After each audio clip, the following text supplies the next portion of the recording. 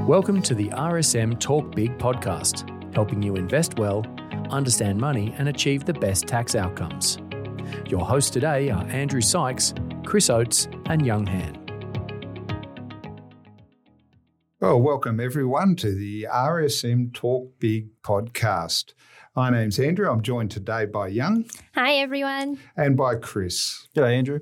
Well, today we're going to have a bit of a talk about everyone's favourite topic at the moment, the COVID pandemic, and we're going to have a little bit of a discussion around business conditions. Businesses doing it tough out there, particularly with the recent lockdowns in Sydney and Melbourne, and the constant looming fear of snap rolling lockdowns, the introduction of masks, and all those things that are making things difficult. In particular, it's impacting on the hospitality industry. And today we've got with us Joe Trimboli. Joe's from a Canberra restauranting family who runs Italian & Sons, one of the only hatted restaurants in the ACT, and also their long-standing Mezzalira. And if you haven't been there for the burnt butter and sage tortellini with a glass of Chianti, you're missing out on something, one of their signature dishes. So we hear a lot about the COVID pandemic and we hear about businesses being impacted. Some it's good, some it's bad. Chris, where's the impact being felt? Yeah, thanks, Andrew. When we ask businesses about in the different sectors of how they've been going, what we found is it's a difference between big business and small business. It's a different answer. When the question asks how easy would it be to meet financial commitments, that the big businesses were saying that they've not got really any issues and it will be easy or very easy to meet. So when we hear things are going well, that's really big business. So small business is suffering during this pandemic. Yeah, so that's your industries, your small businesses like your arts, your food, your retail, accommodation. They're the ones that have really been struggling. They need the foot traffic. They need the people out and about and doing things that they've actually, a lot of those businesses have said that they'll find it difficult to meet commitments. Businesses in entertainment or relying on the overseas workforce, they're the major businesses that have been hit really hard. Yeah, and so it goes, you have a look at what business is, commodity suppliers, grocery, retail, a lot of that's big business. But small business is restaurants, it's other forms of hospitality, cafe, small retail. What's the sentiment like with them, Chris? Yeah, so you're probably looking at least probably a quarter of your businesses, your small businesses are saying that they really, really, really struggle, as opposed to on the other end, over half of your business will meet their commitments. They've got no worries about that.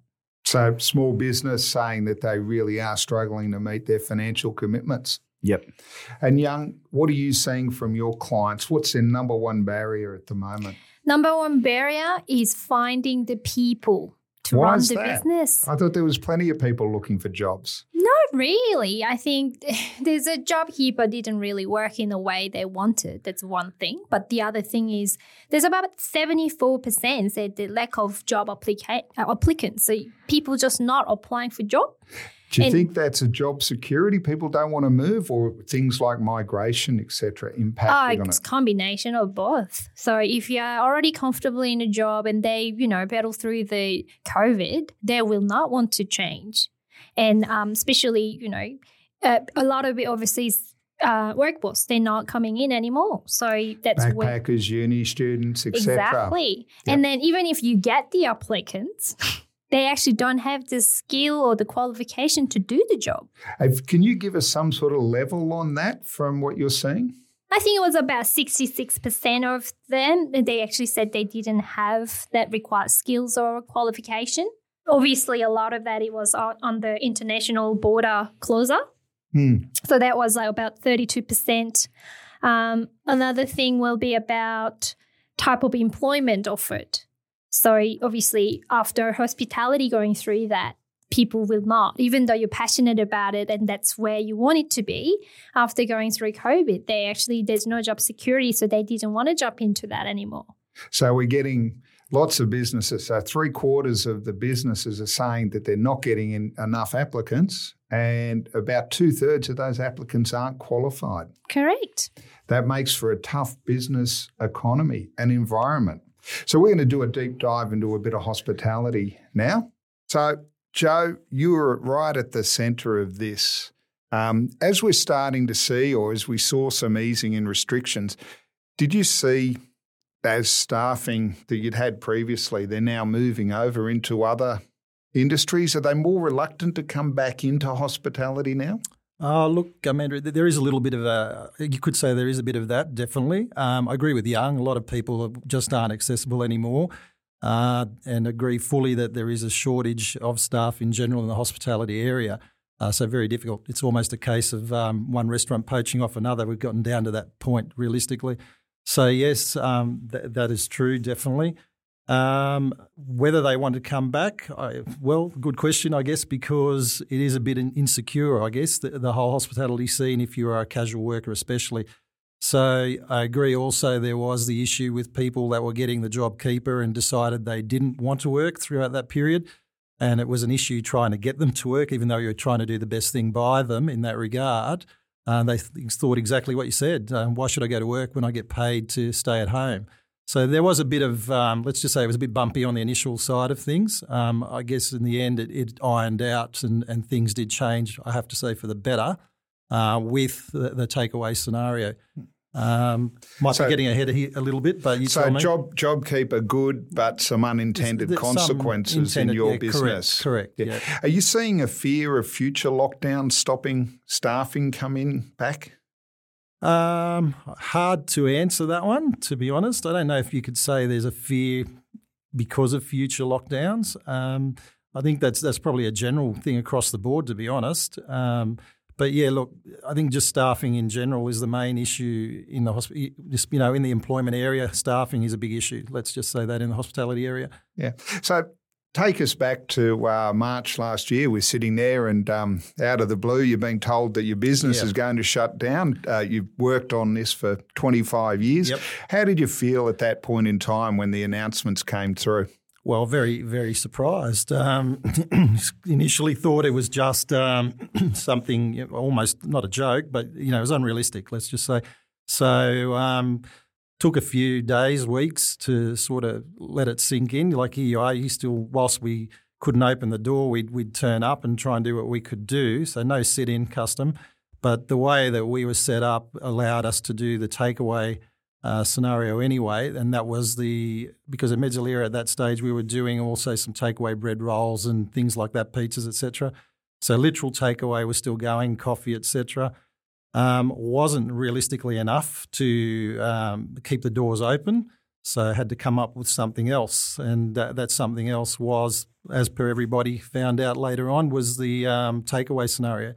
Did you have to adjust what you were doing and how you were preparing your meals? Oh, definitely. A lot of change to move to takeaway? Yeah. So, look, we did two things. And everybody was different. The markets, believe it or not, even though we're within the city boundary, let's say, with both our restaurants, the market was a little different. So we found that over at Mezzalera, there was still some more of the corporate trade around, and they were floating around the lunchtime, but there was nobody there at the dinner time, and vice versa, say, for Italian and Sons in Braddon.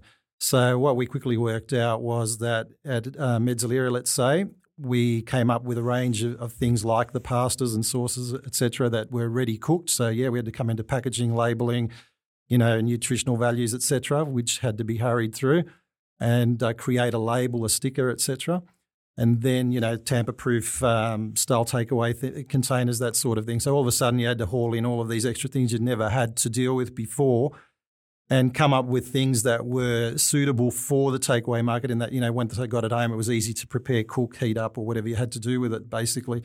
So, a bit of... Or even the supply that you started doing to IGA. Yeah. That came along very shortly after. So... Yeah, so talk us through that. So you actually started selling, you started your cooking in your restaurant. Yep. Then you're doing takeaway and getting it in condition, and then you've taken the further step to sell retail. So we decided to have a look at the retail area and came up with a limited range of things and got them into the local IGA up at Ainslie. And that has been, very successful and still continuing to the day. And I think that's actually really good because retail was one of the industry that struggled as well because of, border shutdown and increased fee of the freight and everything else. So if all the business sits down and actually think about how we can actually cooperate together, I think that's a great solution. Yeah. Look, it's a really good idea. It is ongoing at the moment, and we've had a lot of call for it. In fact, we're not currently equipped to deal with the excess demand that we've had for it. To be honest, it's really, honestly, almost another business in its own. If you really want to take it on to the next level. Yeah, when you were doing the takeaway and even, I guess, supplying to the Ainsley shop. Yeah. How did the delivery service? How did you get that into the business? As into the supermarket, you mean? Or even out to customers? Oh, out to customers, yeah. Well, look, that was another thing caught us by surprise. So the delivery service was literally at the evening style of things over at Italian & Sons, and we started out with an app as per usual, and the orders were coming in, and come Friday, the first week we did it, we were just literally inundated and not enough people to get around and do it. So Sending off we the went. Kids out. Almost, yes. We had the kids with us. I was in a car. My brothers were in a car. Everybody that had a car was in a car, and we were just delivering everywhere you could. Yeah, it was very interesting, very popular. So you chose to deliver yourself rather than use a delivery service or platform? Yep. So I think the only reason we did that, I mean, a lot of things happened very quickly back then, but the fact of the matter was some delivery services were actually profiteering to the max at that point and wasn't viable, and it was just quicker and easier, and the product was better if you got it out on your own. It was just faster to do it. And because like Menulog and all that kind of apps, I think the percentage is about 20 to 30. Yep. And the issue with those that we think, look, we've never done takeaway, but the worst thing about takeaway is that if it sits in a car for an hour before you get it, it becomes mush. So the whole idea was not just to get it out, it was to get it out as best we could. Yep. So you found you could keep your costs down and control quality by getting it out. That's right. On your own. So, it wasn't just about, getting it out. The quality had to sort of still be there as best can be. So we had different stages. So that was lockdown, and then everyone was allowed out of lockdown, and business started getting back to usual. Yep. And how are these sort of snap lockdowns or having to wear masks, how do they impact your business?